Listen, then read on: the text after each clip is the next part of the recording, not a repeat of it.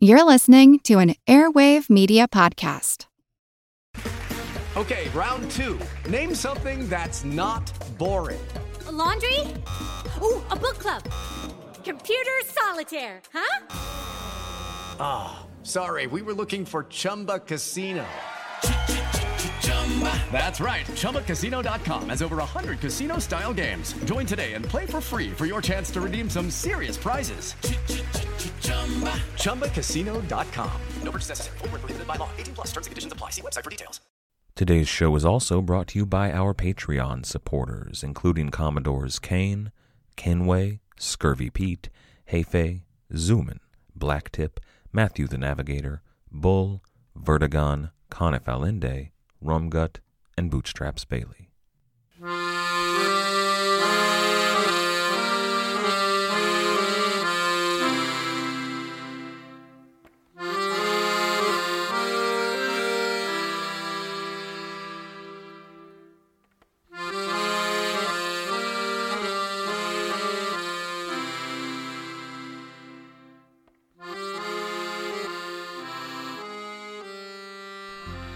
Hello. Welcome to the Pirate History Podcast. My name is Matt. Thank you for listening. It was late October 1685 when the fleet of Lorho de Graaf and Michel de Gramont quit Campeche.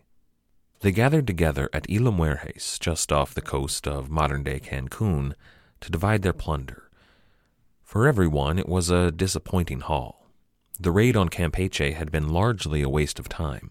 They'd hardly taken anything of real value, mostly just some logwood.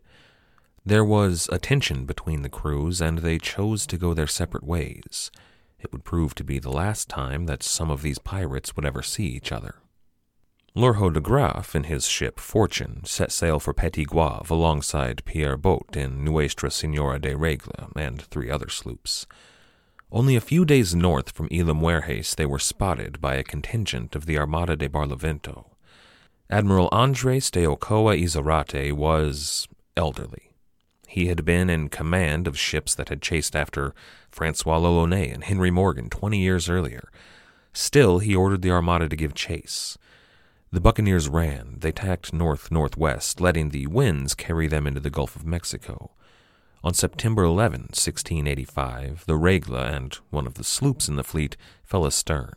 They were intercepted by the Spanish, and the Armada was forced to concentrate on their prisoners, giving de Graaf a momentary chance at escape. And he grasped at that chance, but come morning the Armada was once again giving chase.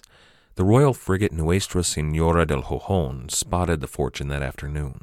She sent the smaller and faster ship Jesus, Mary y Jose to intercept de Graaf.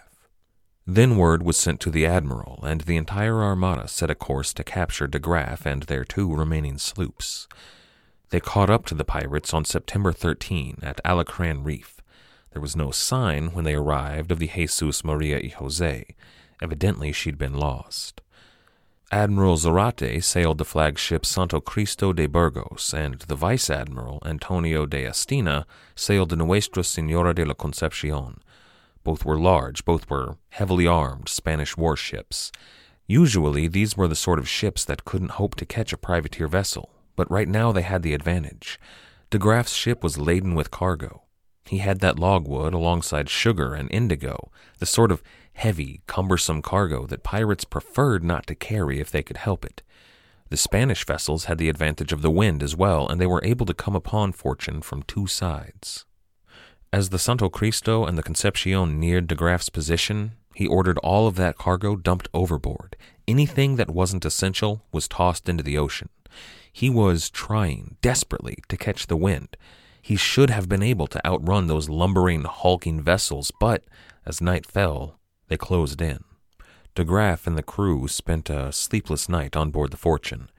When dawn arrived on September 14, the Spanish opened fire. They had between them the Fortune in their crossfire, and they sent barrage after barrage of heavy shot against her. The 3 ships danced about one another, trying to gain the advantage. They traded fire again and again throughout most of the day. Over 3,000 rounds of shot were fired by the 2 Spanish vessels alone, and we don't have a record of how much de Graaf shot off. A lesser commander, who was trapped and outgunned by 2 heavy Spanish galleons, would probably have surrendered here. But not Lorho de Graaf. He fired back on them. He used both his heavy guns and musket volleys all throughout the day. He was manning both sides of the vessel as well, and oftentimes when the Spanish pressed their attack, he would have crew fighting simultaneously on both sides. Many of those Spanish volleys hit home on the Fortune, but de Graaf and his helmsmen managed to keep the Fortune moving and just barely evaded the worst of the fire.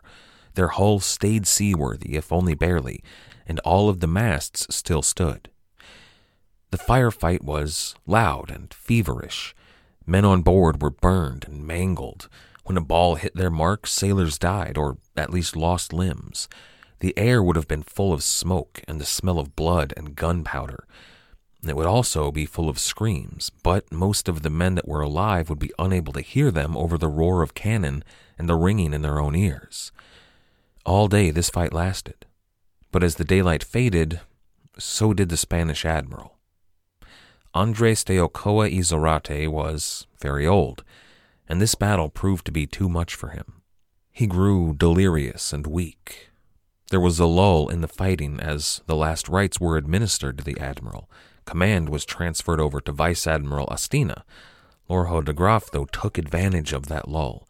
He was in a tight spot right here and knew it was time to roll the dice.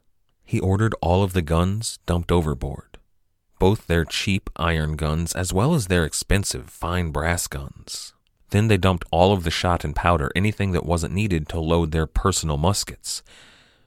This was the last of their heavy cargo on board, but it was also their only hope of defending themselves should it fall to fighting again.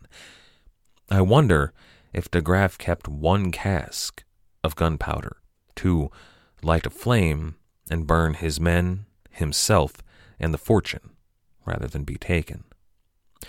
While all of their guns sunk to the sea floor, though, the Fortune finally caught a favorable wind.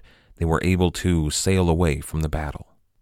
While the Fortune and one of the other sloops was able to get away, the loss of Captain Boat in Nuestra Señora de Regla and the other sloop, that meant 200 men had been captured by the Spanish. That included pirates that made their home all over the West Indies, from Port Royal to Petit Guave to the Mosquito Coast to the Laguna de Terminos. But 120 of the men captured all hailed from that new French colony on the coast of the Gulf of Mexico, the one founded by René Robert Sieur de la Salle. What Lorho de Graaf didn't know, perhaps we might say what he didn't expect, is that an inquisition had been called in the Spanish New World. Now, there was a permanent office of inquisition in Cartagena, but they were there mostly to deal with witches and heretics and the like. The inquisition in question here had been called specifically to deal with the scourge of the Corsarios Luteranos. The inquisitors were sent from Old Spain to root out the corruption in the Spanish Empire, the corruption that allowed corsairs to flourish in their lands. Then they were to use their interrogative techniques to expose, infiltrate, and destroy the corsair menace. This is episode 56, Armageddon. Lorho de Graaf sailed for home after the battle at Alacron Reef, but he would have stopped in Port Royal to rest and resupply before heading on to Petit Guave. Port Royal wasn't the most welcoming harbor for buccaneers right now, but de Graaf was a privateer in good standing with a French commission, and more to the point, Governor Lynch had promised him a welcome in Port Royal months ago. By late 1685, though, the governor, Lynch, was dead. He'd passed away a few months earlier, but it's entirely possible that de Graaf hadn't heard the news. He'd been out at sea and then cooped up in Campeche for many months. Still, the lieutenant governor, Hinder Molesworth, was acting governor, and he was an old friend of Lynch's that would have honored his wishes towards the Dutchman. But that wasn't a certainty. Things in Jamaica were in a state of uncertainty. See, not only the governor had died. Back in England, King Charles II was dead. Now, rest assured here, we're going to look at the death of King Charles and everything that means in great detail. but today we're just going to brush on by that. It would have probably only been of some passing interest to Lord de Graaf. He was probably personally more concerned about the new governor that was set to arrive in Port Royal and what he might think about French privateers. The new governor was going to be Christopher Monk, Duke of Albemarle. Now, you might remember him as a roguish young man in the streets of London that befriended Henry Morgan back in 1671, but by this point he was an illustrious lord, and he had an impressive list of titles. He was a Minister of Parliament, and then he joined the peerage in the House of Lords. He was a Knight of the Garter. He was a Gentleman of the Bedchamber. He was a Privy Councillor. He was Lord of Bowland, and the list just goes on, and none of that even includes his military honors. But de Graaf and his companions would have been more concerned about what the Duke's policy would be concerning the privateers. If the actions of Molesworth over the past few months were any indication, well, they would probably be tough but fair. See, it was Molesworth that had to deal with the fallout from Cartagena and was currently dealing with the fallout from Campeche. He was also the governor who had to deal with the resumption of hostilities between France and Spain. And it was Molesworth that ordered the HMS Ruby to sail for Petit Goave to arrest Jan Willems, which was unsuccessful, and he also ordered the Ruby to sail for the Isla de Pinos to arrest Joseph Bannister, which had also been unsuccessful. But in the West Indies, the English were still doing their job. They were fighting piracy anywhere it was to be found. For example, Jean Hamlin had returned from Africa aboard La Trampouse. He had a hold full of slaves and ivory, which he meant to sell off in the West Indies. Now, he'd nearly been killed when those slaves on board revolted, but he'd quashed that with a singular brutality. Hamlin had sailed for St. Thomas, the Dutch colony, where he and Governor Adolf Esmond had a certain understanding. He'd fired off their private signal with the guns and was admitted into the harbor. Esmond unloaded all of his slaves and brought them into the fortress for safekeeping. But 2 days later, the HMS Francis, under Captain Charles Carlyle, arrived there in St. Thomas, having word that Hamlin was back. He saw La Trampouse there in the harbor, and when he contacted Esmond, he demanded he hand Jean Hamlin over. Esmond declined, however. He even denied that the ship was La Trampouse. It was flying Danish colors, see? It wasn't a privateer vessel at all, but a Royal Naval ship. Everybody involved knew that that was a lie, but there was very little that an English captain could say to a Danish governor. But there was one thing he could do. In the night, Captain Carlyle sent 2 boats over to La Trampouse. They boarded the pirate ship and attacked her. The crew jumped overboard and fled, including Hamlin, but the English then set fire to La Trampouse. Eventually, that caught the magazine ablaze, and La Trampouse exploded. Now, Hamlin's career wasn't quite over. He would harass Spanish shipping around Brazil and capture a few other ships here and there, but his days of being a terror in the West Indies, well, they were over. Eventually, he would be killed, and eventually Adolf Esmond would be arrested. What's notable here is that England was diligently hunting for pirates and trying to curb piracy wherever it could be found, while France and the Netherlands, on the other hand, were, if anything, they were encouraging it. Now, Spain would eventually turn to an armada of privateers, who we'll meet a little bit later today, but England was the grown-up in the room. They had Royal Naval vessels patrolling, doing their job. Perhaps there was an element of atonement here. The English famously employed some of the worst privateers of the age, so maybe they were trying to make up for that. Or it could have been an attempt to appear tough on piracy, a half-hearted attempt. A French report out of Martinique in 1685 stated that the pirates would still, quote, go to buy their weapons, nautical equipment, and munitions in Jamaica, where they bring absolutely all the money they make, which considerably prejudices the colony, end quote. Now, on the one hand, that's an accusation against the English, but doesn't it also sound just a little bit jealous and passive-aggressive. It points out that England is reaping all of the profits from this privateering that really rightly belonged to France. All that would have been shared with Lord de Graaf and his crew while they enjoyed a few rounds with their friends in Port Royal. John Hamlin, what the English were up to, the new governor, all of that was important news. It was the sort of thing that any decent buccaneer had to keep abreast of. But the real gossip in town was of Henry Morgan. You see, a book had just been published, sort of a juicy tell-all memoir, a behind-the-scenes look, maybe, at some of the excesses and extremes of the buccaneer admiral. Naturally, I'm talking about The Buccaneers of America by Alexandre Olivier Exquemelin. I can only imagine how fascinating that book must have been to these buccaneers in the 1680s. None of them had been there back in the 1660s. Few of them knew of Morgan as anything more than a prominent Jamaican politician. Now, most of them had heard that he used to sail with the Brethren, but they'd never known him as the commander he had once been. So I like to imagine that there were entire crews, maybe taverns filled with buccaneers, all gathered together, and whoever was literate among them would read to them from the book what amounted to, well, it was a history of the buccaneers.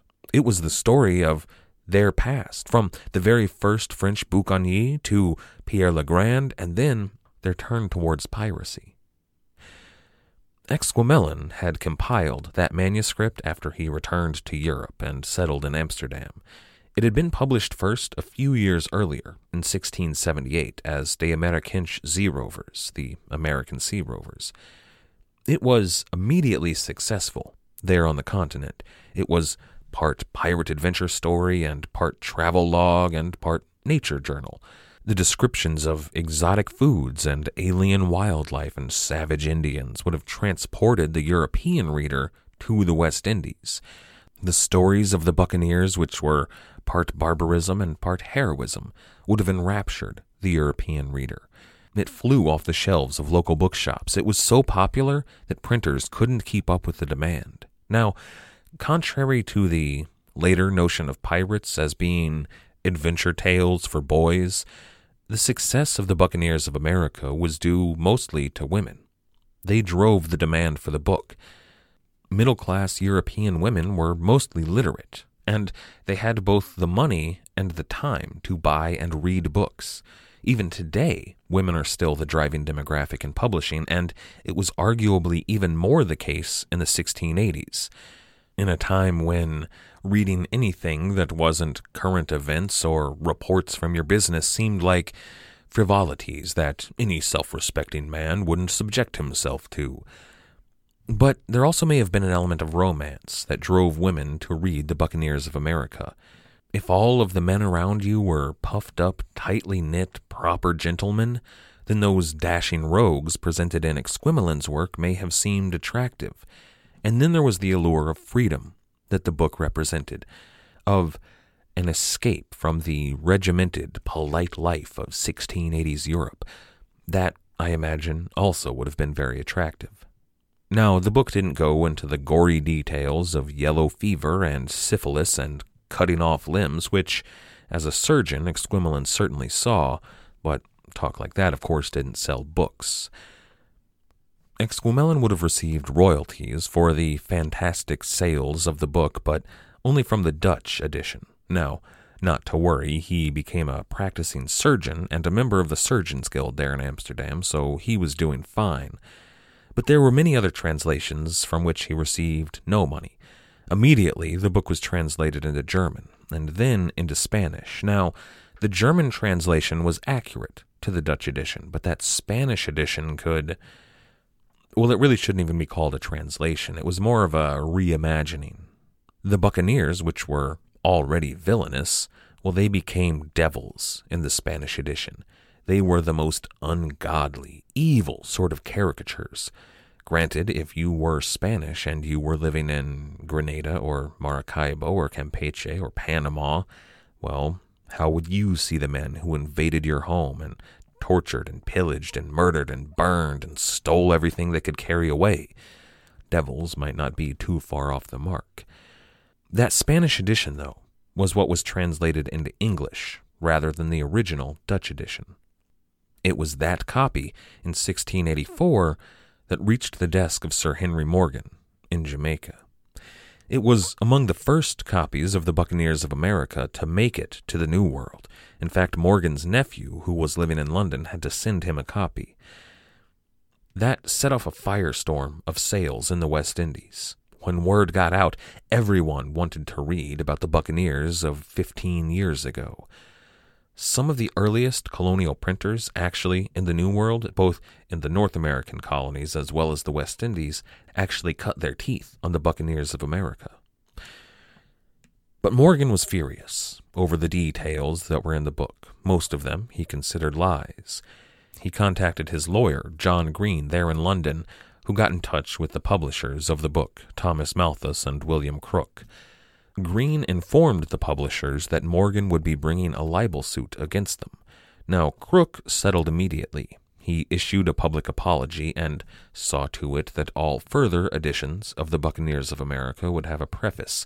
It would state that Exquemelin's account, which, remember, this was actually an inaccurate Spanish translation, was false and misleading. It would also paint Sir Henry Morgan as an English hero. Malthus, though, was not willing to settle. He wanted his day in court. In his affidavit from that court hearing, Morgan stated that he had, quote, against evil deeds, piracies, and robberies the greatest abhorrence and distrust, end quote. And he goes on that, quote, for the kind of men called buccaneers he always had and still has hatred, end quote. Malthus lost the case. He was ordered by the court to issue his own apology. He was ordered also to publish the book with that apologetic foreword. But then he had to pay Henry Morgan £200. This is actually something of an important legal case in the history of English and, eventually, American law. It set a precedent in being the first libel case in which damages were paid in cash.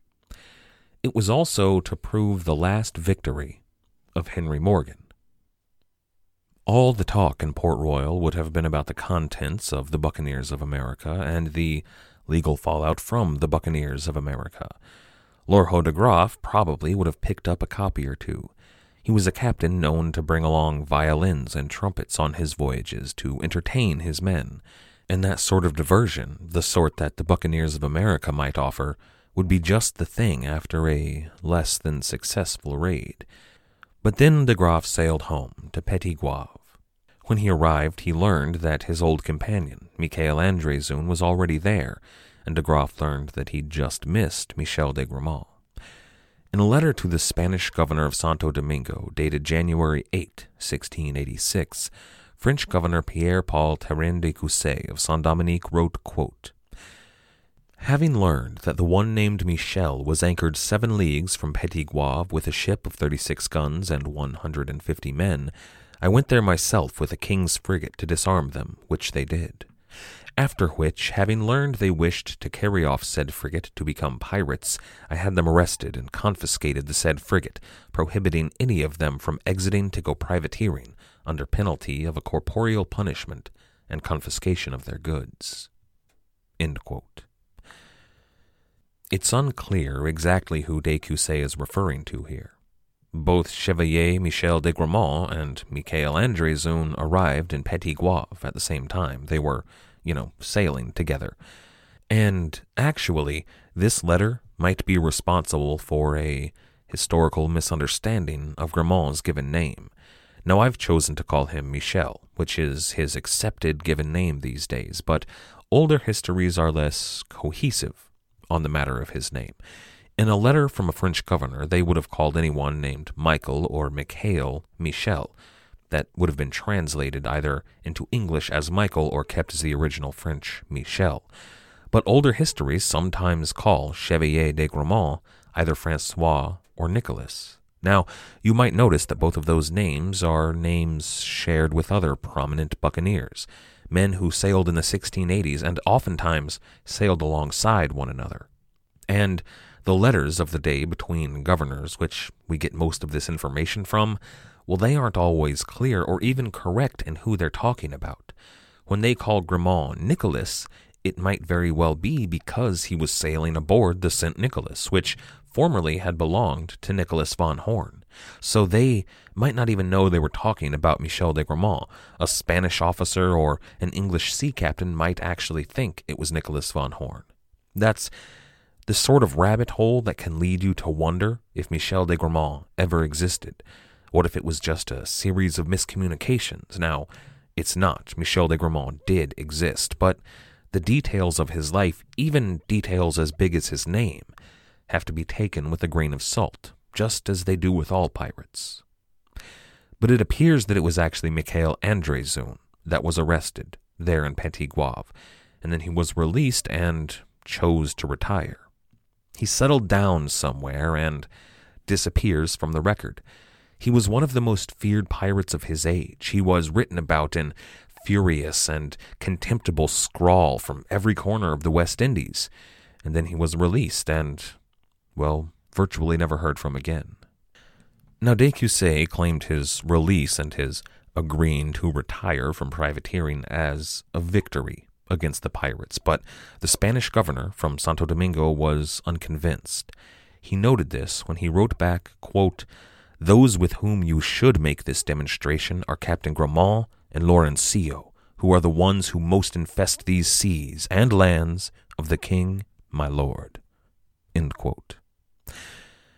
And Governor de Cussy did leave out what exactly happened to Michel de Gramont, and Laurencio, as it happens.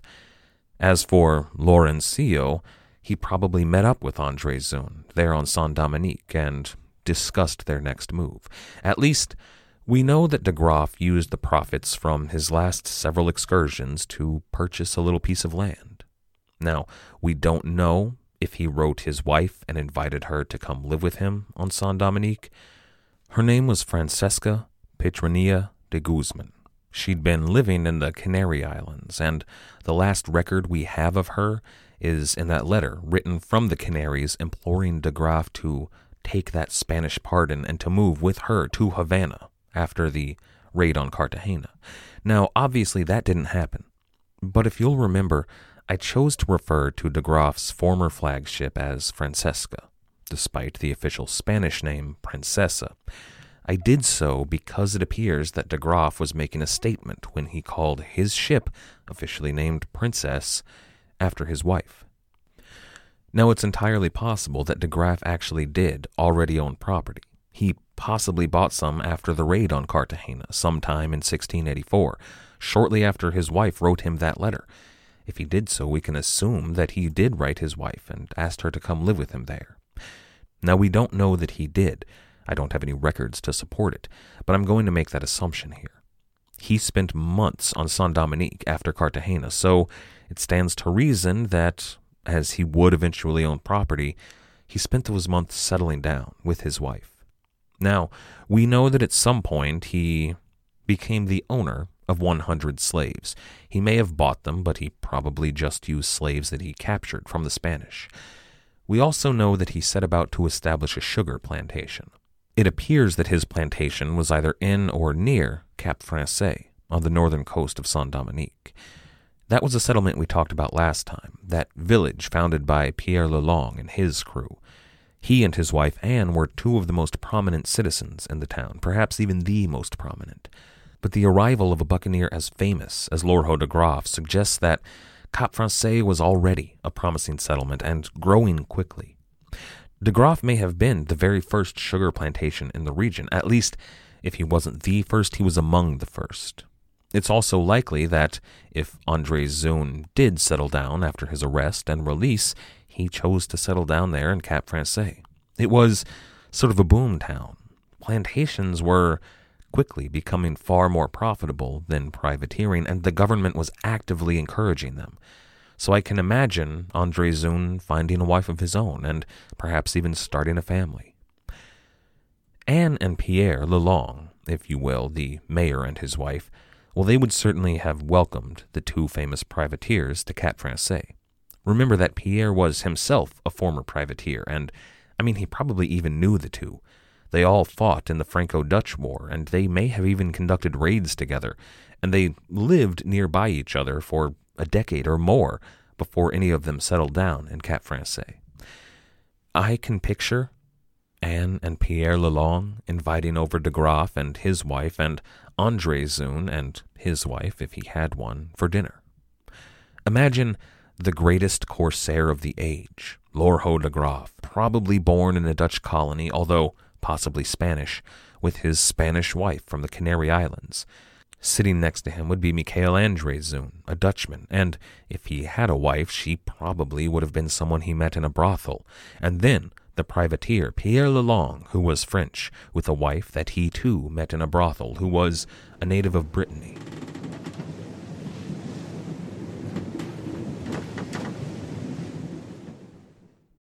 Without the ones like you, who work tirelessly to keep things running, everything would suddenly stop.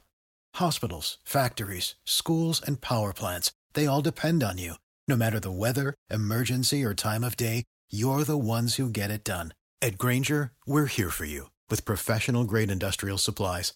Count on real-time product availability and fast delivery. Call, click Grainger.com, or just stop by. Grainger, for the ones who get it done. Napoleon Bonaparte rose from obscurity to become the most powerful and significant figure in modern history. Over 200 years after his death, people are still debating his legacy. He was a man of contradictions, a tyrant and a reformer, a liberator and an oppressor, a revolutionary and a reactionary. His biography reads like a novel, and his influence is almost beyond measure. I'm Everett Rummage, host of the Age of Napoleon podcast, and every month I delve into the turbulent life and times of one of the greatest characters in history, and explore the world that shaped him in all its glory and tragedy. It's a story of great battles and campaigns, political intrigue, and massive social and economic change. But it's also a story about people, populated with remarkable characters. I hope you'll join me as I examine this fascinating era of history. Find The Age of Napoleon wherever you get your podcasts. Did Francesca de Guzman practice Catholicism? She was Spanish, after all. Did Anne and Pierre, who were both of them French? King Louis had decreed that everyone in his colonies must be Catholic, but we can assume that de Graaf and André Zoon weren't exactly good Catholics, right? Their names suggest that they were Dutch in origin, so they were probably Protestant, or they might have adhered to that old Dutch proverb, God is good, but gold is greater. All of these people are misfits in some form or another. They're criminals and prostitutes and exiles and religious minorities, and here they were. Now, I'm imagining them here, but they were the most prominent citizens in the most promising colony in the West Indies. This colony was soon to be called the Paris of the West Indies. It was the jewel of France's empire. And if they were at this dinner, they would have been served rich and exotic food by probably black and Indian Haitian slaves who likely practiced a very early form of voodoo. Honestly, if that happened, I couldn't paint a clearer picture of colonial America if I tried. I can picture those three couples starting their lives and sharing news and passing pleasant months together. The men might occasionally retire to smoke pipes and share war stories. The women, well, somehow I imagine three women with their rough pasts wouldn't be the sort to sit around knitting and sharing makeup tips.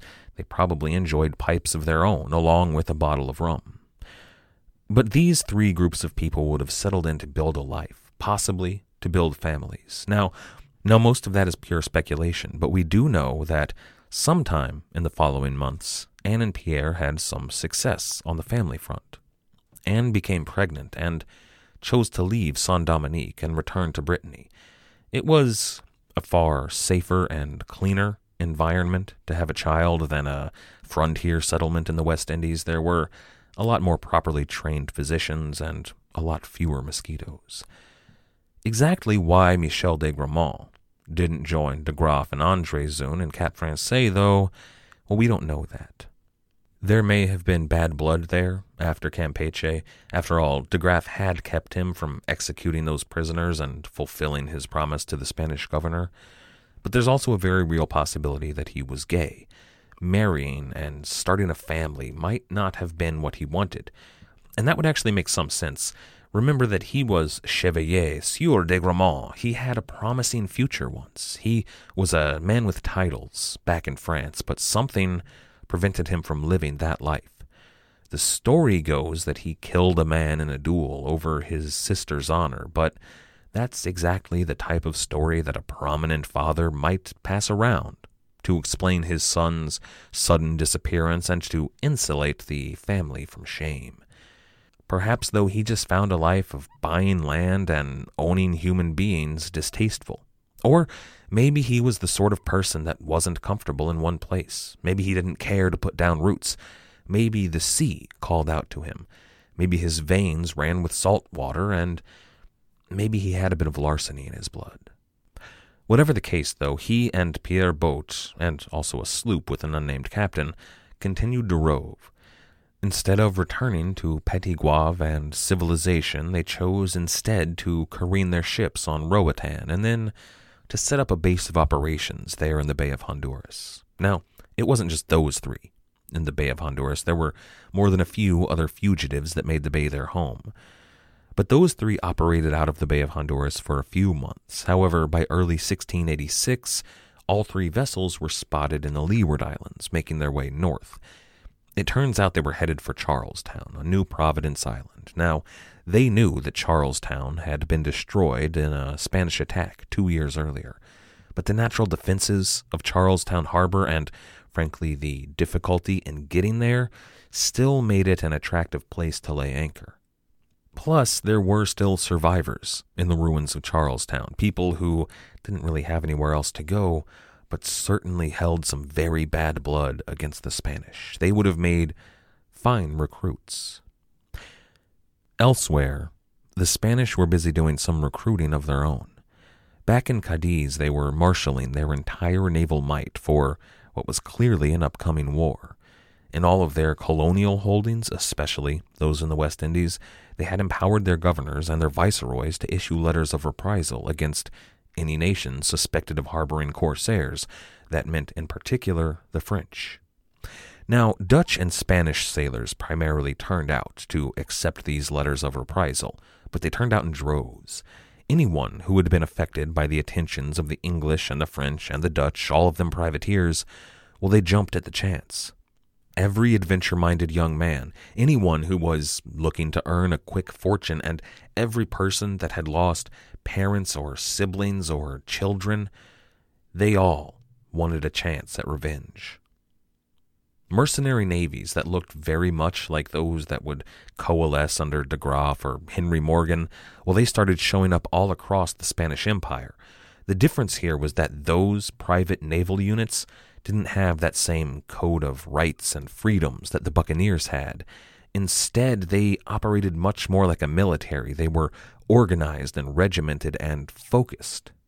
Most notably, units cropped up in the Bay of Biscay, which were some of the best soldiers in Spain, and also a large group in Santo Domingo, very close by Petit Goave. They were two terrifyingly strong and devoted groups of Spanish privateers, and they began to outfit their ships. But in Campeche, Cartagena, and Havana, they were engaging in a different sort of recruiting. Those privateers who had been taken in the battle at Alacran Reef, well, they were being subjected to the attentions and the torments of the Spanish Inquisition. The inquisitors there wanted information, and they would get it, but any average torturer could wrest a confession and get intelligence out of someone. Hot irons and blades and pincers just had that effect. But the inquisitors here were masters at their craft. They could use a very real fear of God, who, remember, you were terrified you might be meeting very soon, to influence the minds of their prisoners. They were singularly skilled in turning their prisoners toward the light of God and the Catholic Spanish way of thinking. They were busy convincing many of those captured pirates to repent their sins and to enter into the service of the King of Spain. But they weren't trying to recruit more privateers. They were creating spies. They wanted men who could infiltrate the pirate havens without suspicion.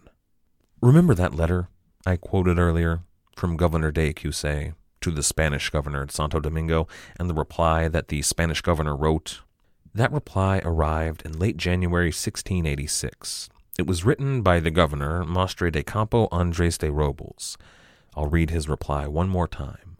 Quote, "Those with whom you should make this demonstration," and he means arrest, "are Captain Gramont and Laurencio, who are the ones who most infest these seas and lands of the king my lord." End quote. André de Robles was saying something in the subtext here. These two pirates are the men you should have arrested. If you refuse to make a demonstration of them, I will have to do so. And he would. In the West Indies, Spain was making moves against the pirates. On a larger, worldwide, geopolitical level, they were making moves in a continuation of that war that had never really ended. Spain, right now, was against everyone, really. They considered all of the territory held by anyone in the New World, besides either Spain or Portugal, to be an affront to God's will. Remember the Treaty of Tordesillas from 1494? That was the treaty, which was endorsed by the Pope, that divided all of the lands outside Europe between the Portuguese Empire and the Crown of Castile. Now, it was obviously out of date. It was ridiculous, and frankly, it was laughable, but to the Spanish, it still had a certain emotional weight. It didn't really hold any legal precedence anymore, but the Spanish still believed it in their hearts, and frankly, that's why there was no peace beyond the line. And it's worth mentioning that Mestre de Robles currently held an office that had first been held by Christopher Columbus. The island of Hispaniola, Santo Domingo, was the site of Spain's first New World colony, and in fact, the very site on which Cap Français sat, the cape there, was where the very first Spanish settlement in the New World, La Navidad, existed. It was, to the Spanish, almost a personal affront that there were Frenchmen there, so they intended to take back their land, and they were going to do so by exterminating the Corsair menace. They would begin with Laurencio. Maestro Robles' letter, that reply, was sent via a small Spanish fleet. The fleet was carrying several hundred soldiers, and those soldiers landed at the plantation of Lorho de Graaf. Now, we don't have an accurate record of this event. The Spanish rarely kept the same sorts of records on their own invasions as they did when somebody else invaded, and even if they did have them, it didn't make good political sense to release them. If we assume that my assertions earlier were correct, those about de Graaf and André settling down in Cap Français, which we shouldn't do, I don't have a record saying that's the case. Maybe somewhere in the Haitian records there's a deed to the de Graaf plantation disputing me here, but it makes sense that his plantation would be there. It was the largest, fastest-growing new settlement on Saint-Dominique, and it was in territory that Spain still technically held. If that is the case, when Spain landed to deal with Laurencio, they would have landed at Cap Français. It was a French settlement on their land in what had once been their first colony in the New World, and it was home to two of the most dangerous pirates ever to sail. De Graaf was there, probably with his wife. André would have been there as well, possibly, if he had one, with his wife. Pierre Lelong was there as well, but Anne was safely back in Brittany. What we know from a record after the event is that a small Spanish force landed near the de Graaf plantation and left with 100 of his slaves, and that's all we know for certain. But do you imagine that a Spanish invasion force in a French settlement would stop at collecting some slaves from one of what they considered, quote, the ones who most infest these seas and lands of the king? No, it was an attack. It was a raid. In a lot of ways, it was very much like every raid on a coastal Spanish settlement that these pirates had committed. The Spanish were there to visit upon them everything that they had brought upon the Spanish. They were there to ransack, to burn, to rape and murder and steal. This was an act of revenge. And from the point of view of many Spanish people, it may have been justice. But these weren't Spanish army regulars in Cap Francais. They would have had better discipline. These forces there to attack the de Graaf plantation were those privateers.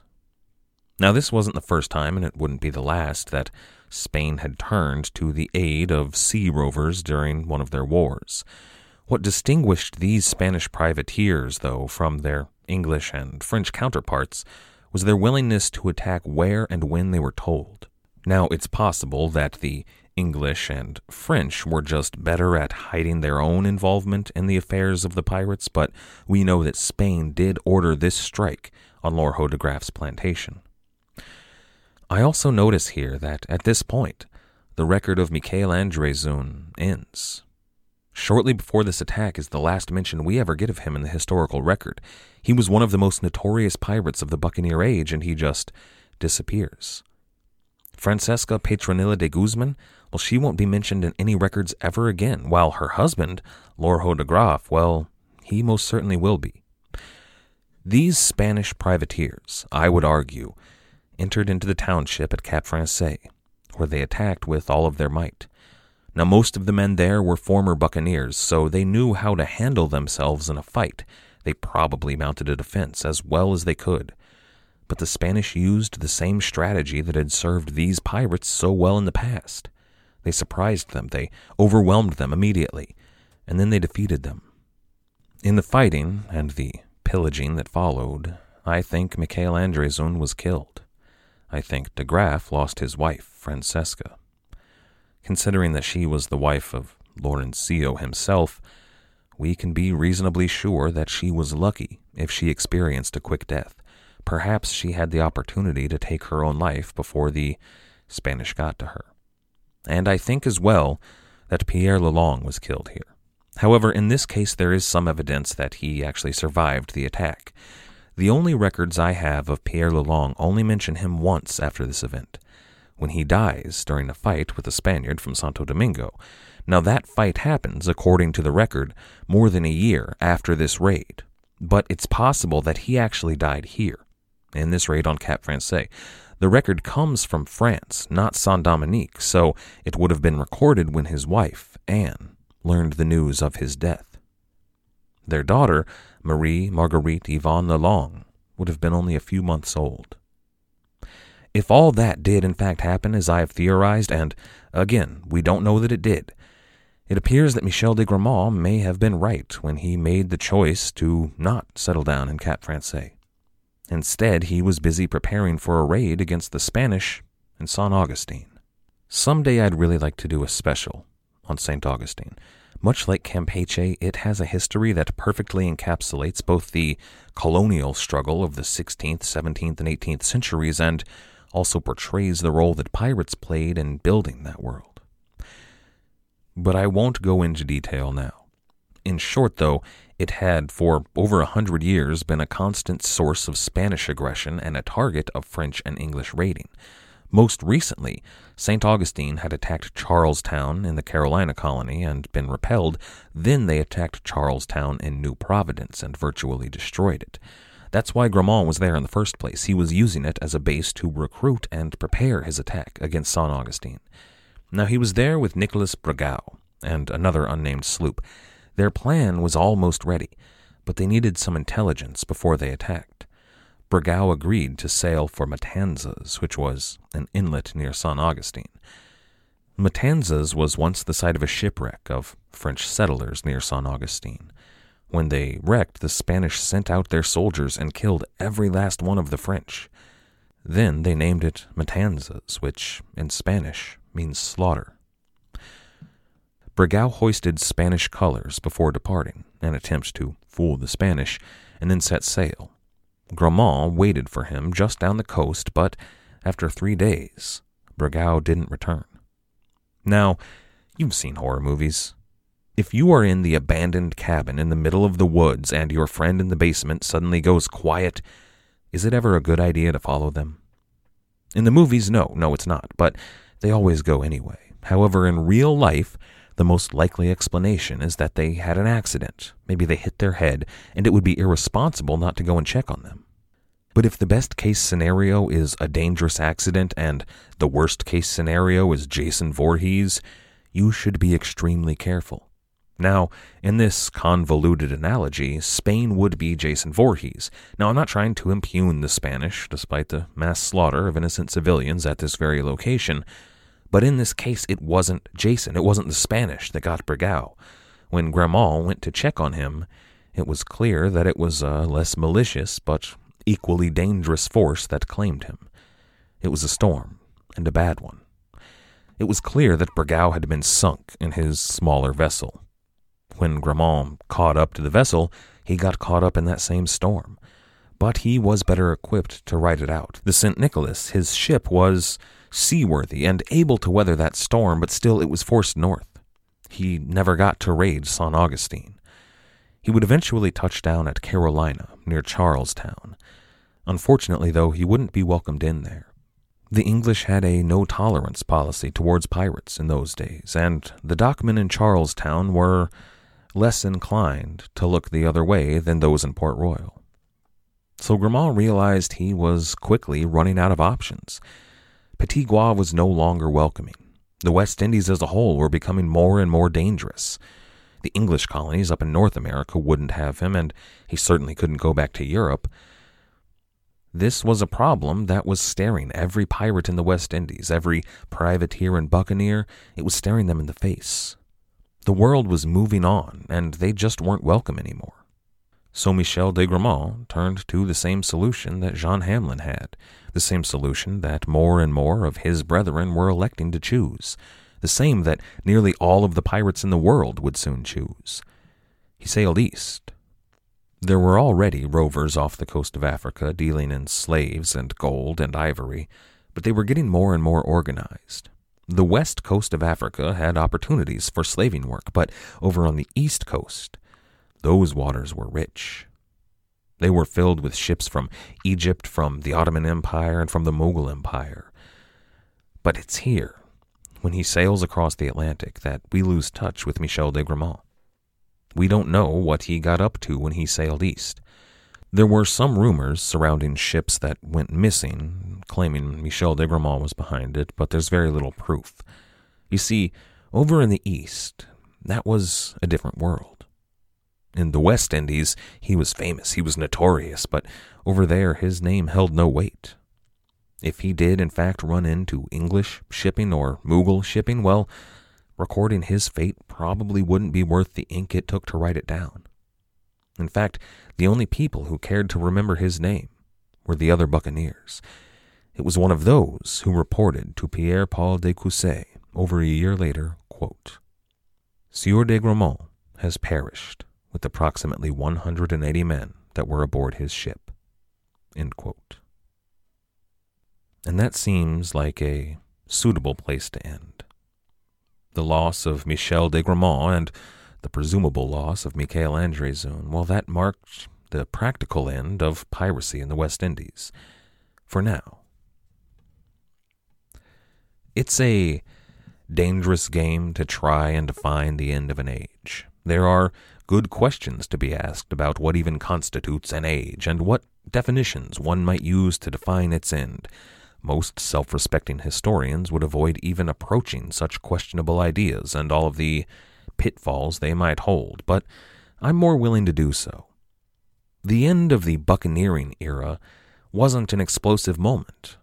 It was a slow process. Really, ever since Henry Morgan's raid on Panama, the buccaneers have been in decline. Now, the English successfully mitigated Morgan's threat by knighting him and giving him power in Jamaican politics. They made him respectable. After that happened, the Brethren of the Coast lost their figurehead. They didn't have someone they could rally around. But then those French and Dutch buccaneers rose to prominence during the Franco-Dutch War. It revitalized the Brethren of the Coast. So many of their old haunts became useful again, and it gave them a new life. They could, and often did, rally around either de Graaf or Gramont. But now, both of them have, in very different ways, been neutralized. Gramont was dead. De Graaf's life had been torn apart, and before long he was going to suffer the same fate as Morgan. Now, that's not to say that there weren't any pirates left in the West Indies. There are always pirates in the West Indies, but none of them were successful. Most of them just ended their days in obscurity at the end of a rope. The pirates that remained in the world, and there were many of them, well, they fled. They looked for more profitable and hospitable hunting grounds. They spread far and wide. They went to Madagascar and the Red Sea, from the Indian Ocean to the deep East Indies, from the coasts of Australia to the vast expanse of the Pacific Ocean. For now, though, piracy in the Caribbean was a memory. But the stories of those who were left behind aren't over. Jan Willems was still alive, and he will return. He's been hiding out in the swamps of Carolina this whole time. Lorho de Graaf was still alive. Presumably, he buried his wife and sifted through the ashes of his plantation, but he would return to Petit Goave to begin anew. Anne was a new mother, and she was safe there in Brittany, but her husband, Pierre Lalonde, was dead, or at least he soon would be. For those three, for Anne, Lorho de Graaf, and Jan Willems, all that was left for them right now would be to begin picking up the pieces of their lives. However, the lives of all three are about to be swept up in a maelstrom of global war. Next time, we're going to finish their stories. I debated waiting to finish telling the story of Anne and de Graaf and Willems. Their stories are butting up against the 9 Years' War, and there are a lot of other things that we need to cover before we can even begin to talk about the 9 Years' War. However, if I were to tell those stories chronologically, it would be months before I was able to get back to the story of Anne, Lorho de Graaf, and Jan Willems.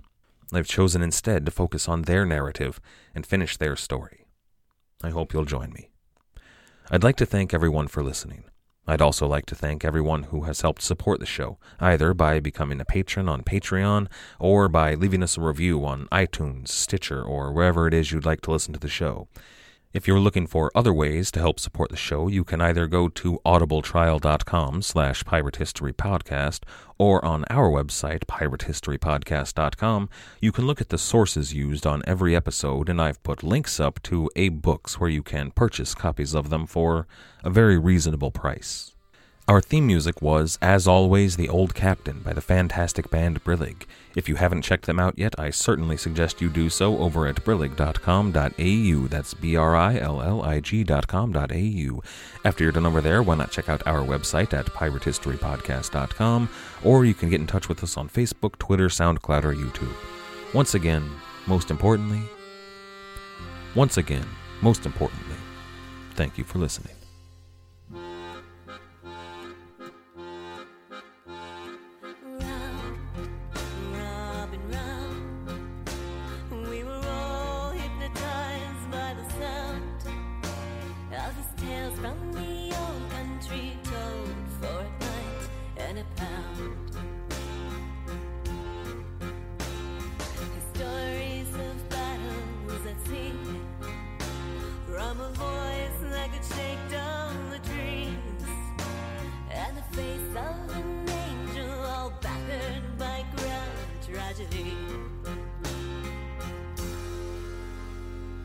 Raise your glass in the air with a tear in your eye.